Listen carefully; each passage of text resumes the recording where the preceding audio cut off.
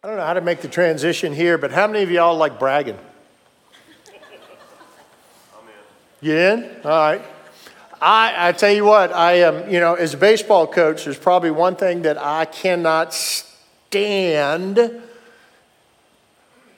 is the kids that got their own little, dances whenever they do something that they're supposed to be doing. But anyways, I can't stand the professional athletes that got the dance and they run down to the camera. The NFL's even created a camera now so the guys can run down there. And I don't know what this thing when they line up and they're in the boat together. All right, okay.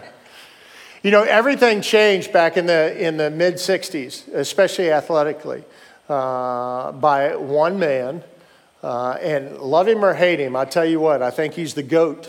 I really do. And I'm not a big prize fighter guy. I don't watch a lot of boxing, and MMA is just modern day gladiator. You kind of watch it a little bit though, but it is. But Muhammad Ali, and you all will know this, he changed and turned boasting into an incredible art form. There is a picture of him that stands over Sonny Liston. Muhammad Ali goes in 1964 and not only defeats but knocks out the unbeatable Sonny Liston. And he stands over him in a very proud way. In that after-fight interview, he begins to boast about himself. And he says that I am the greatest and that I am the king of the world. How many of us like to boast about ourselves? Maybe not too many of us will say that we're the king of the world. Not too many of us would honestly say that we are the greatest. But there's other areas in our life in which we can be very arrogant and we can be very boastful about ourselves. And this whole idea of boasting, it's all about vanity and it's all about me. And it's me projecting this great strength that I have to everybody that I come in contact with. Because weakness, to be honest with you, is not something that's attractive. And so we spend our life trying to build up these false personas of who we are. And we build ourselves up in such a high pedestal that eventually there will be a toppling down. Now, there's a story, and in looking at this, and many of you have probably heard about this, but Muhammad Ali's on an airplane, and a flight attendant, as she's walking through, as they make us do this, which makes no sense to me, that we got to wear a seatbelt because the plane crashes. There's nothing left. Yeah, but all right. But they're going through takeoff or about ready to take off, and the flight attendant comes by. You guys have heard this. Mr. Ali, I need for you to put your seatbelt on. And he goes, Superman don't need a seatbelt. I can only imagine now, if this is true, I can see her just walking by. Superman don't need an airplane. Yeah. Now, as I've heard it said before, don't let truth ever get in the way of a really good story, okay? Again, I don't know if that's true or not, but it is an example of when we get really arrogant of how things can happen. Proverbs reminds us of this fact that pride goes before destruction and that a haughty spirit before a fall. 1 Samuel 15 reminds us that this idea of arrogance and self-promotion and vanity and all of these things, that they are like the evil of idolatry. Think about that. When I am saying that I am the man, that you are the man, that when we start acting in those ways, we are placing ourselves above others, but even above God. And we begin to worship self rather than the creator of the universe. When we're going to look here in just a moment in 2 Corinthians, we're going to see how Paul is going to totally turn this upside down. And this is the paradox of all of this. But it's amazing to me how even knowing that arrogance can bring about fall, because I want you to know it's not a matter of can, it's a matter of will, or it's a matter of when.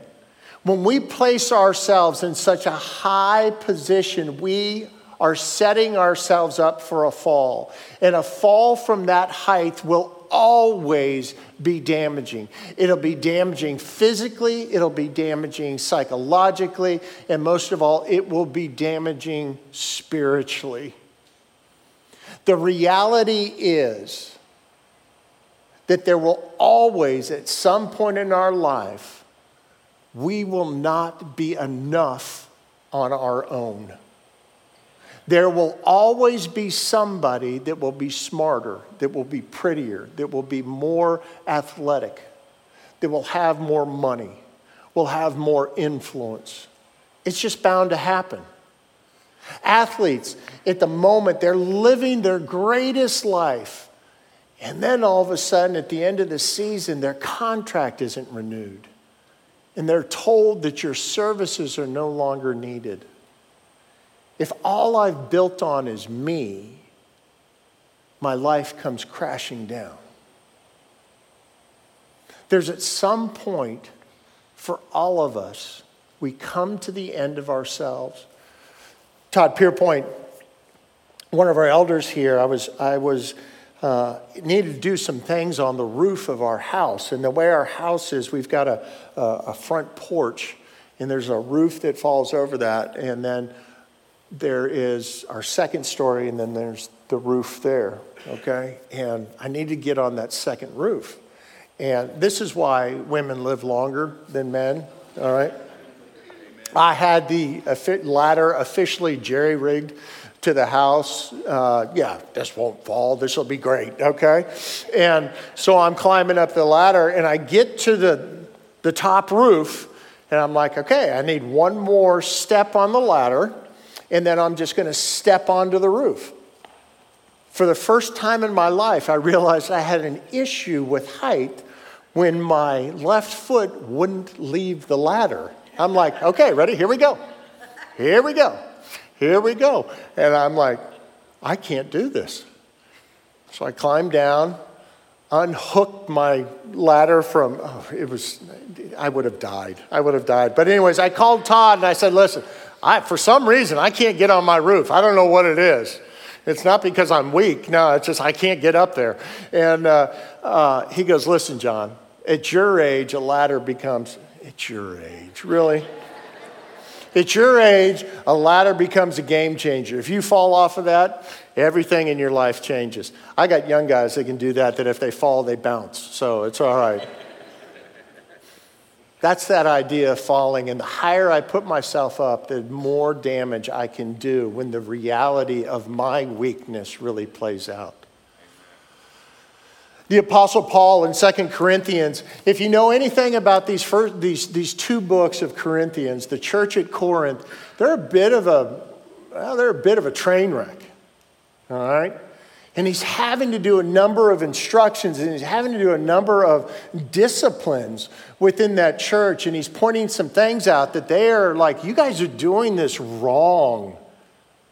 You all are putting yourself above Jesus, and you're allowing to put others almost in the place of Jesus, and you're setting yourself up for a fall. In 2 Corinthians, he calls these people that are coming and preaching and falsely preaching, he calls them very tongue-in-cheek super apostles. I wanted to do like a picture of some, like me with a cape on. I'm not a super apostle. But all of these guys, they checked all the boxes for the people at Corinth. That they were better looking than Paul. They were better speakers than Paul. And so they were boasting about not only themselves, but they were boasting about these super apostles. And Paul's like, no, you're missing the point. Now, think about this. When you think of Paul the apostle, what is your picture of him? Do you see him as maybe a 5'10", 6-foot guy, kind of strong, maybe a little aged. The reality is that Paul was probably about 5'6". He was hunched over. He was bow-legged. He had a big old crook of a nose. And he actually wasn't that good of a speaker. But he didn't rely on his own strengths. And so they've got all these super apostles in Corinth that are boasting about themselves. And so Paul says, okay, if you want to boast, I can boast, but it's foolishness. Because what I'm doing is I'm saying that I am more important and that I did all of this. And when we put the I in front of that, we remove Jesus. In 2 Corinthians chapter 11, Paul goes, okay, I'll play your game. You want me to boast? Here are the things that he could have boasted about, but he chose not to. I'm in 11, starting in verse 22. Whatever anyone else dares to boast about, I am speaking as a fool, he says. I also dare to boast about. You ready? Are they Hebrews? So am I. Are they Israelites? So am I. Again, he's talking about these super apostles. Are they Abraham's descendants? So am I. Are they servants of Christ? Man, I am out of my mind to talk like this. I am more. I've worked much harder, been imprisoned more frequently, been flogged more severely, and been exposed to death again and again. 5 times I received from the Jews 40 lashes minus 1. Just a little side note. Do the quick math here. On his body, he bore the scars of 195 lashes. 3 times I was beaten with rods. Once I was pelted with stones, and I would say, left for dead. 3 times I was shipwrecked. I spent a night and a day in the open sea. This is before life vests. I've been constantly on the move.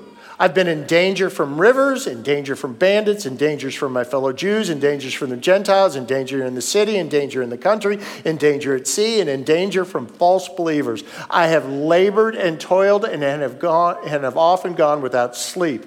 I've known hunger and thirst and have often gone without food. I've been cold and naked, and beside everything else, I face daily the pressure of my concern for all the churches. Who is weak? And I don't feel weak? Who's led into sin and I do not inwardly burn? These are the things that Paul could have boasted about. But in doing that, it would have been very easy for him to say, look what I did. Look what I overcame. And take Jesus completely out of the equation. It would be easy to go, look at me. And we're reminded in 1 Samuel 16 that God doesn't look at the outward appearance of man. He looks at the heart. The heart. And what comes from the heart is what comes out of our mouth, Jesus tells us. What comes from our heart displays who we believe in. What comes from our heart will display who we know has power. And so what Paul does is he brings us full circle back in chapter 12 and verses 7 through 10. And you all are familiar with this. Many of you are going to be very familiar with this passage because Paul's going to talk about this thorn in his flesh. See, all these things that went before, it would be easy to say, hey, listen, look what I did. Look what I did. That was my best impression of LeBron. And I guarantee you my son's going to go, don't ever do that again.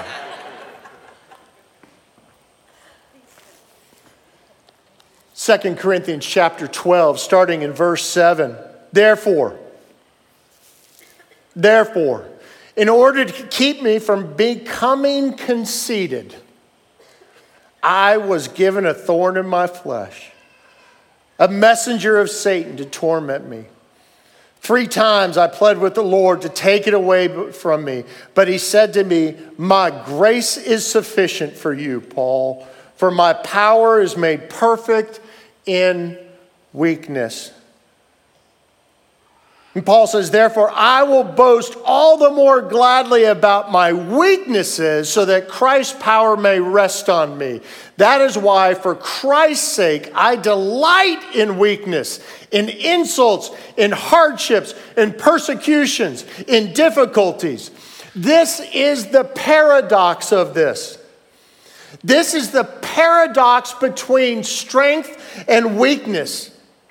It is a seemingly contradictory statement for us to believe, but when we, upon further investigation, reveals a profound truth to us. Are you ready for this truth? In weakness, I am strong, Paul says. It's not me. And so the idea that Paul, being this short, bent-over, crook-nosed, bow-legged, balding man, there's nothing wrong with losing your hair, by the way. Balding man is not an oxymoron. In fact, he is a new paradigm, a new model for all of us to follow. In that our strength does not come from me or what I can gather. My strength comes from no other place but Jesus Christ.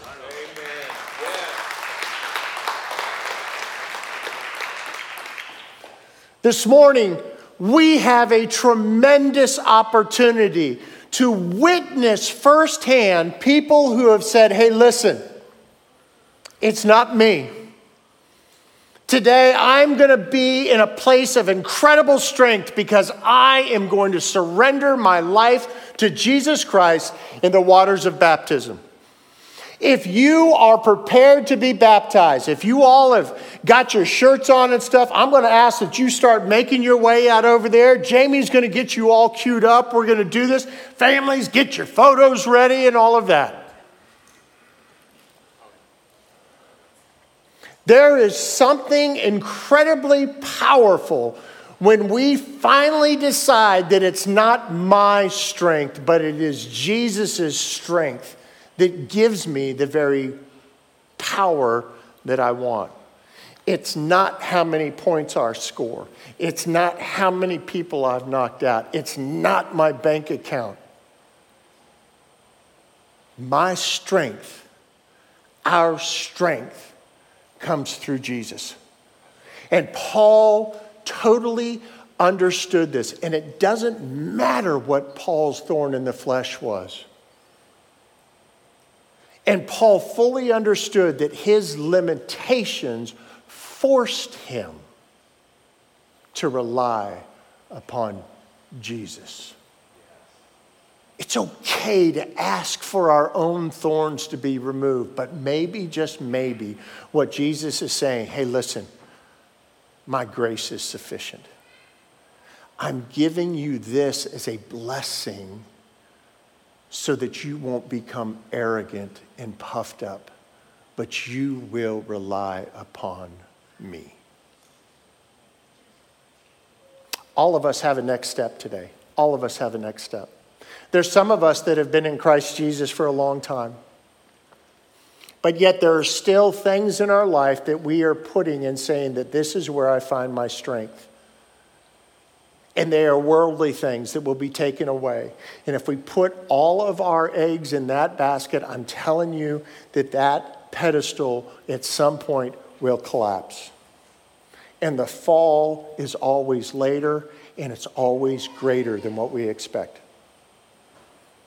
So if that is you, I'm asking you, are you trusting in yourself or are you trusting in Jesus?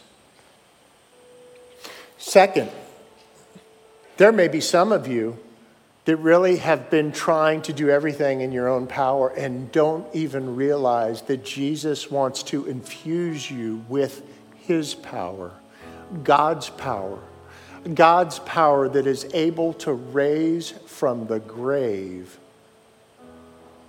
God's power that takes lifeless things and breathes new life into them. If that is you this morning, I'm asking you to surrender.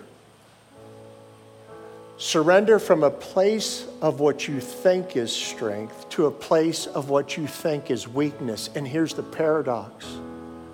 It takes incredible strength to say, I'm done. Matthew chapter 5, verse 3. No coincidence. The very first documented wording that we have of Jesus Christ are these words. Blessed are the poor in spirit, for theirs is the kingdom of heaven. Do you not realize when we come to the end of ourself and we come to the end of what we thought would give us strength, is the very thing that has made us the weakest? We come to the end of ourself and say, God, I need that power. I need that wisdom. And the promise that comes with that, when we empty ourselves, the promise that comes with this is very simple. Everything. The kingdom of heaven and everything that belongs in it is yours. If that's you today and you've been holding back, I'm going to ask that you would go right outside those doors. There are going to be decision counselors that are working with people that are going to be baptized. They'd be more than happy to pray with you and to walk you through that process. And then to top it all off, you have an opportunity today to be baptized as well. Not only accept Jesus as Lord and Savior, but then to do your first act of submission to the Lordship of Jesus in that act of baptism. It is your faith that will save you. This is just an act of obedience. But I tell you what, there's something that God does there. And finally, there are some of you that have never been baptized. You've put on Jesus, but you have never submitted to this one act for whatever reason, because maybe you're thinking, if I do this, then I really got to go all in. And so you've been dabbling with one foot in the world and one foot out of the world. And guess what? It's time. It is time to go all in. And stop relying on your own strength and recognize that it is a point of weakness, and rely on Jesus' strength, and that is a point of great power and strength. So if you would like to be baptized today, this invitation is for you as well. Again, you can go right out those doors, and there are people there that are going to walk you through this process. And you're going to say, oh, well, hold on a second, I had to bring a change of clothes. Oh, silly you. Guess what we have? We got everything you need. We got a change of clothes, shorts, t-shirts. We've even got underwear. But my hair, it's okay. We got shower caps and we got towels. We even got hair dryers. But my family isn't here. That's okay. Because we're going to film all of this. We're going to record all of this. And you're going to be able to celebrate with your family and friends about what's going on. Fredericksburg, Pastor Caleb, I'm going to turn this over to you for your campus. I want you to celebrate Fredericksburg, what's about ready to happen. If you're ready to be baptized, you make your way, and Caleb and his staff there is going to make everything happen for you. But for us here at Stafford, what are you waiting for? What are you waiting for? Father God, I come to you, and I'm so grateful for you. I'm so grateful for what you have done for us. I'm so grateful that it's actually in our weakness that we find our strength. When we come to the end of ourselves, when we say, Lord, I got nothing. Everything I've done has brought me to this point. My life is a shambles. God, I need you. I need your strength because I can't do this anymore. And so, God, I'm asking that you would move in the hearts of anyone that is hearing my voice, that you would move in them, that you would give them your courage and your strength to pick them up and to move them into their next direction, into their next step. And if the next step is in the waters of baptism, may that happen now. May all the excuses go away. But if they have not accepted you as Lord and Savior, may that happen as well. May they pray this simple prayer. Lord God, I am a sinner, and I need you to be my Savior. Today, I surrender all to you. Lord, enter me with your Spirit. Fill me with your Spirit, and may I rest in your strength. And I pray this in the name of Jesus Christ. Amen.